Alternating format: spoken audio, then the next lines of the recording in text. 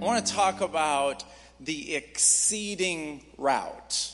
The exceeding route. A lot of times when we're in middle school, we're in high school, and somebody asks you, what do you want to do? You know, you have this like free imagination. It's like, I want to do this or I want to do that. And then we get a little older, we get grayer or lack thereof, and have some kids. And then somebody asks, you know, what do you want to do? And you're like, I'm just trying to make it, you know. I'm just trying to make it. That's what I'm trying to do. I'm just trying to make it. And I don't want us to get into that funk of just trying to make it. I don't want us to be there. I want us to have this heightened expectation. Many of your favorite scriptures, some of you in this room, your favorite scripture is Jeremiah 29:11, where it says, "For I know the plans I have for you, plans to prosper you, not to harm you, and to give you a future and a hope." Now, for most who love that scripture, their favorite part of the scripture is plans to prosper me. And that's why it's everybody's favorite scripture. But the last part of the scripture is almost as valuable as the first part. Because he's saying, I'll give you a hope. A hope. I want to visualize this. Luke, my man, there's a chair all the way to the back of that wall. Go grab that chair and bring it down here. That's my boy Luke. There you go. Run. There you go. It's hard to run and look cool at the same time, but go with running. There we go. I love my son. I'm going to use you again here in a minute. Let me show you an example of living with hope. Hope is an expectation of what's to come. So when he says, I will give you a future and a hope, that means when he gives you hope, you have an expectation of what's coming in the future. You may not know exactly what it looks like. You may not know what God is going to do, but you have this expectation that it's going to be good. See, this is life without hope. You're just trying to get through. You're comfortable. You're like, God, just help me. Help me, dear God. Help me. And you're just sitting there. But when you have an expectation that something good is going to happen, you're not sitting like this. You're sitting like this. You have an expectation. I watched a boxing fight last night, and I was sitting at the edge of my seat like this.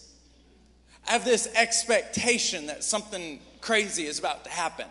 Whenever I watch a movie, when I'm bored, I'm like this. When I have this expectation, I'm like this. When God says, I'm going to give you a hope, he's saying, your life is going to have this expectation that something good is always about to happen. Now, you're still going to have battles. Don't hear what I'm not saying. You're still going to have battles. But in the midst of the battles, you're still not losing this sense of hope. I expect something good's about to happen. But when you're in this funk part of life, where you're just trying to make it, your favorite scripture is not alive to you. You don't have hope. You don't have hope. And so I want to talk about this heightened, this route. There's a certain route that you take to have this exceedingly aspect to your life. I want to talk about the route because the route is simple. It's a simple route, but it takes some focus. In other words, a simple route is driving from Florida to California. That's a simple route. It's one road. Like, if you need directions, get on I-10 east and don't get off. And you will end up in California. If you're in California and you want to get to Florida, get on I-10 west and don't get off. It's simple, but it requires some focus and some discipline. Are you with me? Say yes. Yes. Real loud. Are you with me? Say yes. Yes. Luke didn't participate. Are you with me? Say yes. Yes. Thank you. All right, so watch this. Let me illustrate my point a little bit. Let's say you are driving the car and you have a quarter tank of gas left. Okay? You have a quarter tank left. So if you drive a truck, you can drive 2 more miles. If you drive a Toyota Yaris, you can drive 60 more miles. But nevertheless, you have a quarter tank of gas left. And you think to yourself, I need some more gas. You're driving down the road and you see a gas station. And you've already thought, I need some more gas. But you look at the gas station and you say to yourself, I don't like that gas station. Like the lights are flickering. Half of them are on, half of them are off. There's bars on the window. You immediately imagine the restroom. And you're like, you're going to have to lift up the seat with your foot. Or close the seat with your foot. And you're going to flush it with your elbow. Open the door with your pinky, and you're just like, I don't want to go there. The toilet is probably more brown than white. I just don't want to go there. Plus, I don't feel safe. I don't even need to use the bathroom, but I don't feel safe. I think I'll wait. And you keep going down the highway, and all of a sudden you see this fixture that you know only God could build. And it says, Buc-ee's in 7 miles. And you're like, thank God for Buc-ee's. You get to Buc-ee's and you get your gas and you're just happy you waited, right? You're just like, I'm going to go in and buy something. I'm not even hungry, but I'm at Buc-ee's, so I got to buy something. I don't even like beef jerky, but since you have so much nice beef jerky, I'll buy some beef jerky. So you leave and you got a big gulp drink and you're happy. But you had a quarter tank of gas. You had options. Now, if the same scenario were to happen, but you don't have a quarter tank of gas, now you're in the red. You're in the orange. And you see that same gas station with the bars on the window, the lights are flickering. You don't care. You're empty. You'll take whatever you can get. Are you with me? You put the thing in, you take whatever you get. See, when you're empty, you take whatever you can get. Have you ever had somebody say, hey, I've been dating this guy for 12 weeks or 6 months. I can't wait for you to meet him. And then you meet him and you're like, really? Of all the options out there, this is the one? Parents, let me talk to you. I got a girlfriend. Really? Awesome. I want to meet her. No. There's 2 million girls out there. This was the one you picked. You went away to college. You came home with you looked at, out of all the girls you went, this is the one. I want to have my children right here. This is the one. Of all, and you think to yourself, what? You could have done better. You see the guy that he comes in with, and you're like, this is the guy that you're bringing into the family? This is, of all the guys, this was the one that you picked? See, when you're on empty, you'll take whatever you can get. When your self-esteem and your self-image is low, you'll just pick whatever you got. When your expectations are down, when you have no hope, your expectations get low, you just take whatever you can. You live your life saying, God, just as long as I'll get to heaven, I'm happy. I'm not even going to ask for any blessings. I just help me. And then there are certain scriptures that when you think of them or someone else says them, you discard them because that's beyond your imagination. Like John chapter 12, verse 10, where Jesus says, anyone who believes in me will do the miracles that I have done.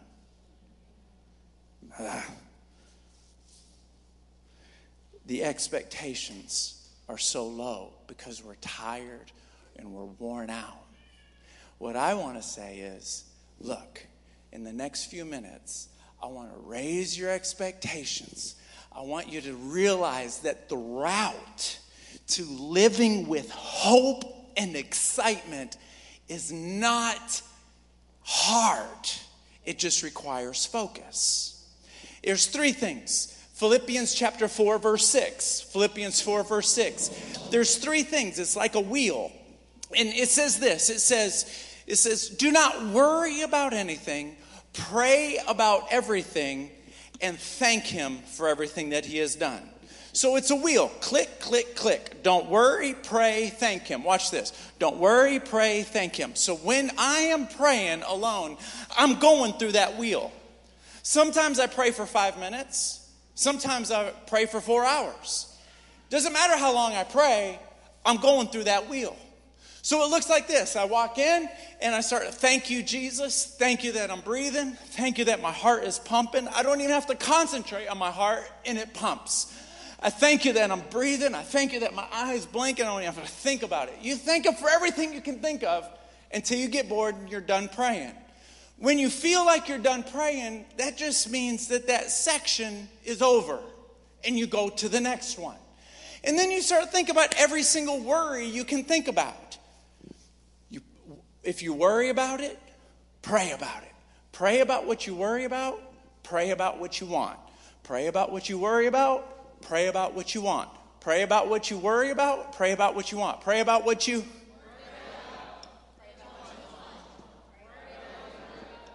Come on, work with me, work with me. Pray about what you... Okay, just so you know, when I put my hand over here, that means what you worry about. When I put my hand over here, that means I pray about what I want. Pray about what you worry about. Pray about what you want.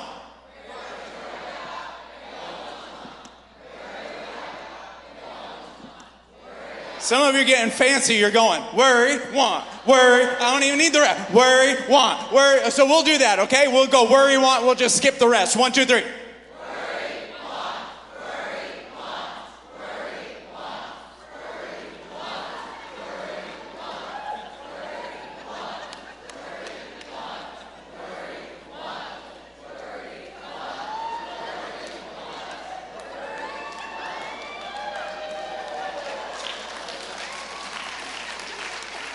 You pray about what you worry about, you pray about what you want, and then you thank him for everything that he did. Thank you, Jesus, thank you, Jesus, thank you, thank you, thank you, thank you. I'm worried, I'm worried, I'm worried, I'm worried. I want. I'm worried, I'm worried, I'm worried. I want. Thank you, thank you, thank you, thank you. I'm worried, I'm worried, I'm worried. I want. Thank you, thank you, thank you. It's just a wheel. It's not complicated. You get on I-10 and you put your foot on the gas and you go. Are you with me? Say yes. Now, what happens when you do that? The very next verse says, then, after you do that, then you will have grace that exceeds your understanding. You will have peace that exceeds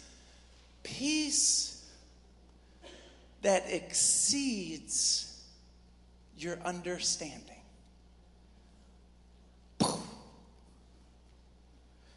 Now, you and I, we may not be Einstein, but we can understand a lot about peace. But evidently, there's a kind of peace that is so rich and so overwhelming, we can't understand it. And it's available when we do the wheel. Then you will have peace that exceeds your understanding.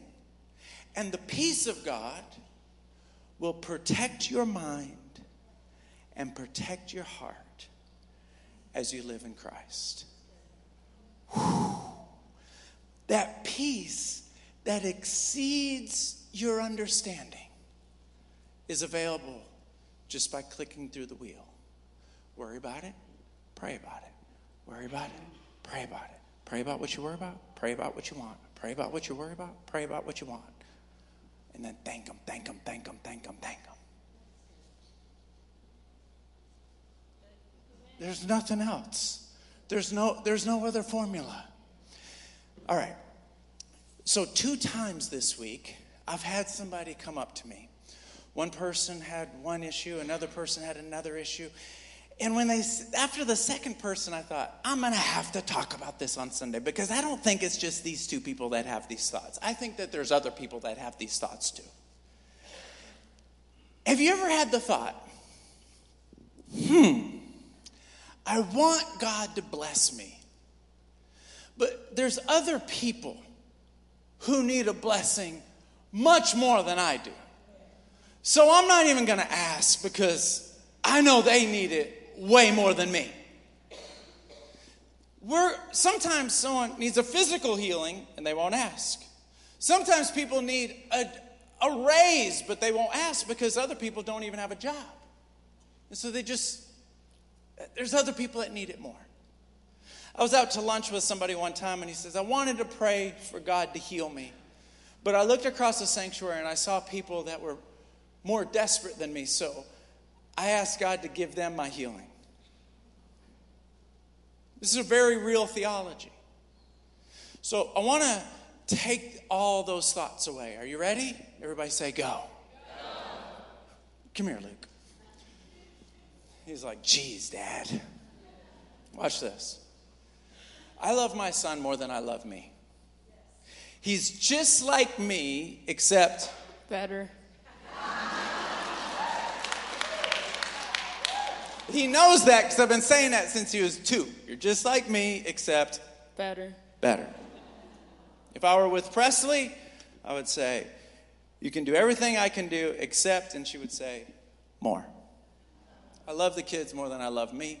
You parents, you're exactly like me. You love your kids more than you love yourself. I don't ever want him to wonder if he can take another breath.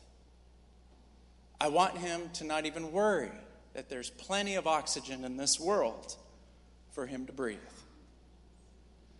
And so therefore, because I want him to have as much oxygen as he'll ever want and more, I'm not going to take any.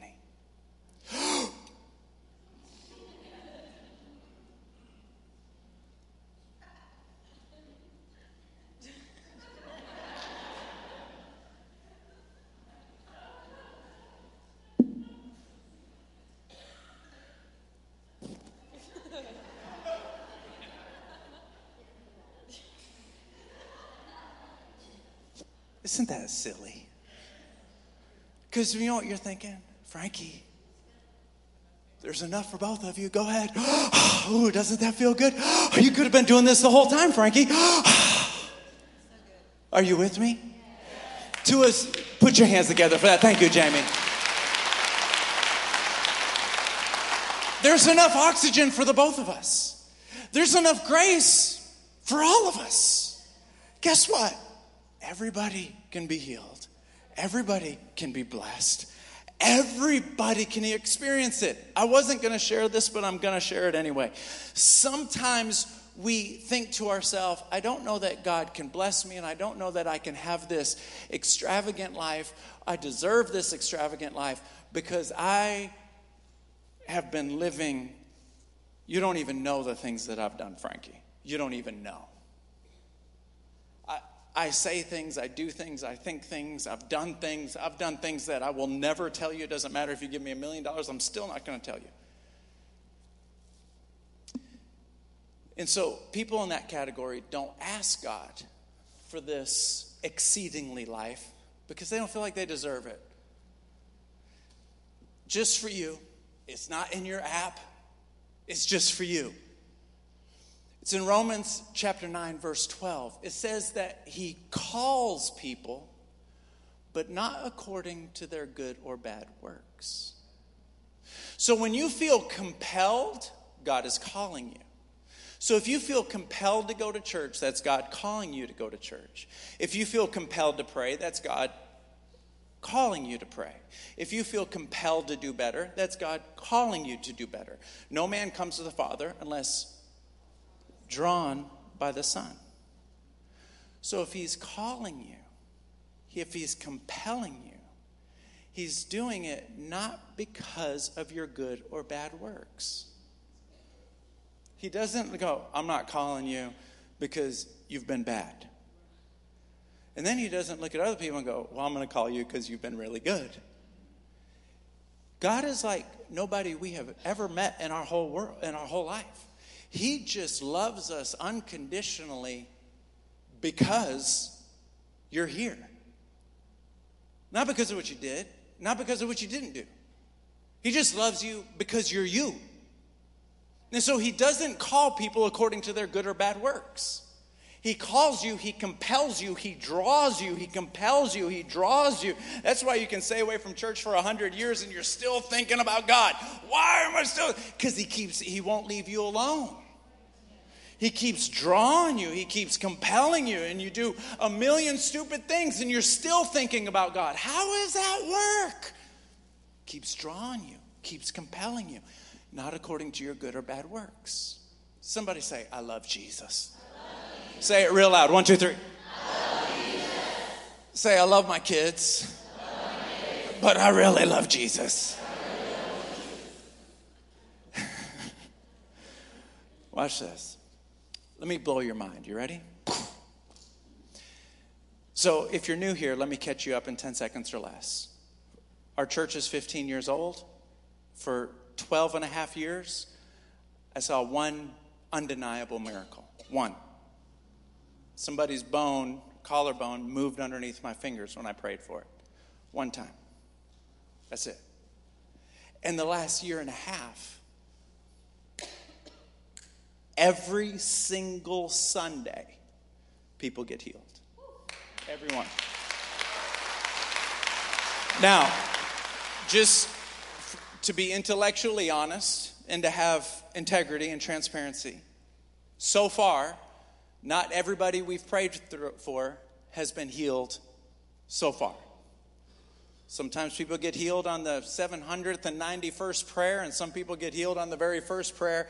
I don't get it. I don't know. I don't understand. We just keep praying, but we're seeing miracles like we've never had before. Last Sunday, somebody's deaf ear opened. Bang, right there. It was unbelievable. It was awesome. We don't know how it happens, when it happens. We don't know. We just pray. But last Sunday, something so funny happened. Heather, I want you to come up here and share your story. And when she's going to share her story, and then I'm going to share my half of her story that she wasn't aware of. And you guys are so lucky because we've told this story in the first service, we told it in the second service, but in the third service, the person that I'm going to talk about is actually here today. And I just want to tell you, don't get nervous. We didn't mention your name in the first service. We didn't mention your name in the second service. And we're not going to mention your name in this service. So breathe.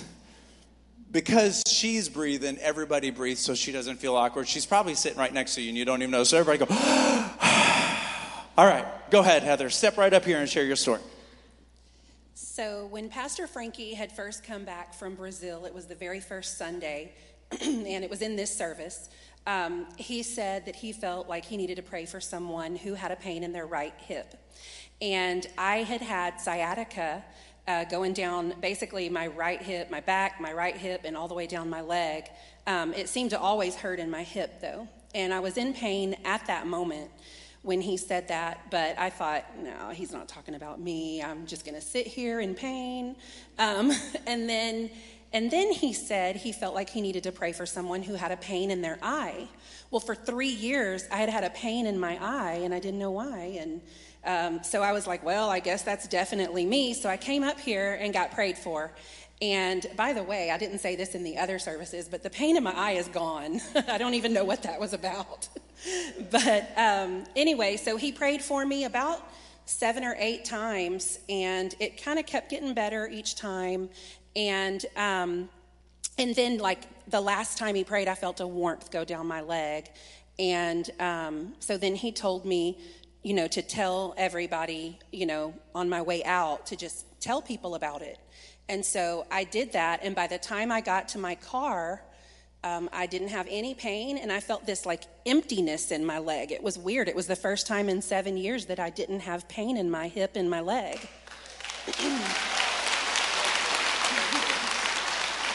All right, so, Puss, you did perfect. Okay. You did perfect. You did fantastic. You did perfect. All right, so press pause on that story.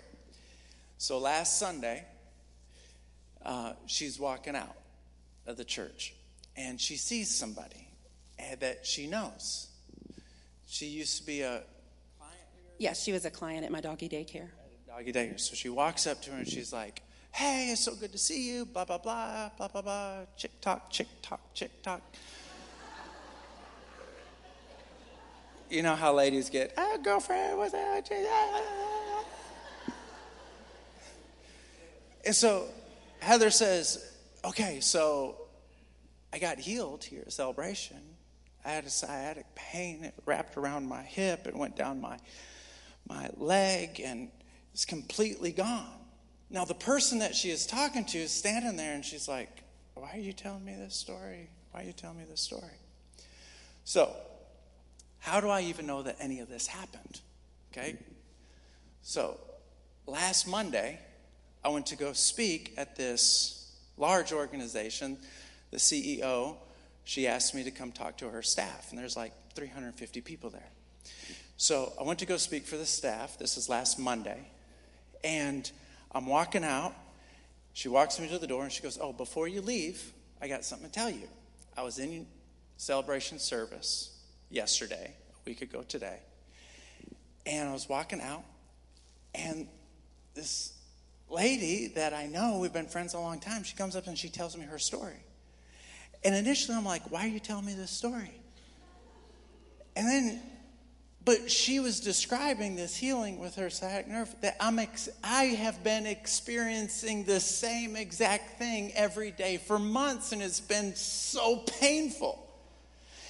And so she finishes her story, and so me and my family, we just go to the car. And my husband says, how's your back doing? And she's like, I'm praying for our kid. I'm not praying for me. A little bit later, he goes, so how's your back doing? She goes, I told you I was praying for our kid. I wasn't praying for me. Because guys are sometimes a little slow. We don't really get the point. We just keep egging it on. Like later on that evening, so how's your back doing? Now, she's a little bit spicy. So she kind of amped it up a little bit to make her point clear. Honey, which didn't mean honey. I said I was praying for our kid. I wasn't praying for me. Point taken. But she went to sleep and she was like, man, this is the first day in a long time I haven't felt any pain. The next morning was when I spoke to her staff last Monday. 8 days ago, whatever it is. So she goes, Frankie, I don't want to jinx it, but I haven't had any pain first time in months. Then she looks at me, is that weird? She goes, I don't know, I don't want to say it because if it comes back, then I don't want to be embarrassed. I said, look, first of all, it's not weird. Nobody even prayed for her. What I didn't tell her, because I didn't feel like going off, because I get excited about this stuff. In Revelations chapter 19, verse 10, it says that the testimony of Jesus is the spirit of prophecy. So when you tell somebody what Jesus has done, the testimony, what he has done, the person listening goes, he still does that. Do you see that? The person giving the testimony is what he has done, but the person listening hears it in present tense. He still does that. The testimony is the spirit of prophecy. So when she gave her testimony about the exact same thing, her faith went. She walks off, her faith is up. Bang! Jesus touches her without anybody even praying for her. Without anybody even praying for her. Thank you, Heather. Now, I'm all over the map. I'm so sorry. There are times when somebody gets healed, and like a boomerang, days later, weeks later, months later, they start battling the same thing. Sometimes it's days later. And they wonder if they really did get healed. I wonder if I really got healed or not. There is something called a spirit of affirmity. They're like boomerangs. You get rid of them, you celebrate,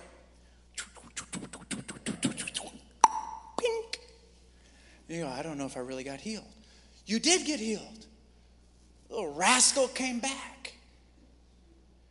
Now, not everybody fights that. A lot of people, they get healed and they never experience it ever again. Some people, it goes and then it comes back. I don't have time to show you how this is scriptural. But you just rest and say, if the Lord healed me once, he'll heal me again.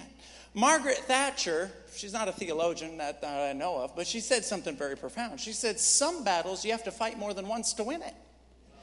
This is not abnormal, folks. If you have somebody that struggles with pornography, they're struggling with pornography, they pray, and then they go one day and they didn't look at any porn. 2 days, they're doing great, thank you, Jesus. A whole week, they didn't look at any porn. And then all of a sudden they break down and they look again. Did God not protect them? Did that spirit not leave for 7 days? Did it not leave for 7 days? Yes, it did leave for 7 days, but the rascal came back. The only way that you can keep that away, the only way. Some people get healed of it and they never struggle with it again. Just like sickness. In Matthew 26, verse 41, Jesus said, watch and pray so you don't enter into temptation. So you don't even get tempted. Watch and pray. Keep on praying so that you don't get tempted. Your spirit is willing, but your flesh is weak. So in order to keep that away from you, keep on praying. That spirit of pornography is no different than a spirit of affirmity. Sometimes you just got to keep on praying. The alcoholic has to keep on praying. The pornography has to keep on praying. The person is sick, they got to keep on praying because it'll go away and then it'll come back. But what ends up happening is the more you pray, your whole body, it turns into like this barbed wire fence where you touch it and goes. It's like this spirit of affirmity tries to, it cannot come around. The more you pray. I've got testimony on top of testimony on top of testimony of things that used to bombard me, like depression. The list is from the ceiling to the floor. Of things that used to just tear me to pieces. The more I pray, the less I battle. The more I pray, the less I battle. Some of you will get healed and you'll never fight it again. Thank you. Pow. And then there's some spirits of affirmity that'll come back around and you just think to yourself, greater is he who is in me than he that is in the world. We whipped you once, we'll whip you again. Kaboom. Are you with me? Say yes. Stand up on your feet. Keep giving the Lord a standing ovation, would you?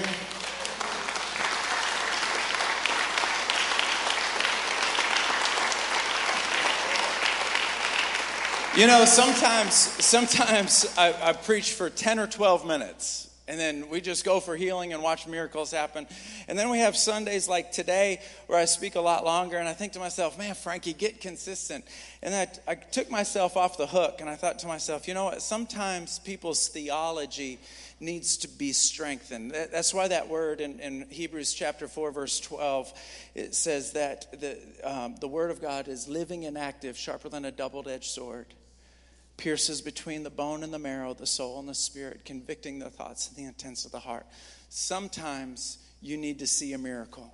Sometimes you need to see healings. But sometimes your theology needs to be strengthened. Are you with me? Say yes. Come on, give it to him.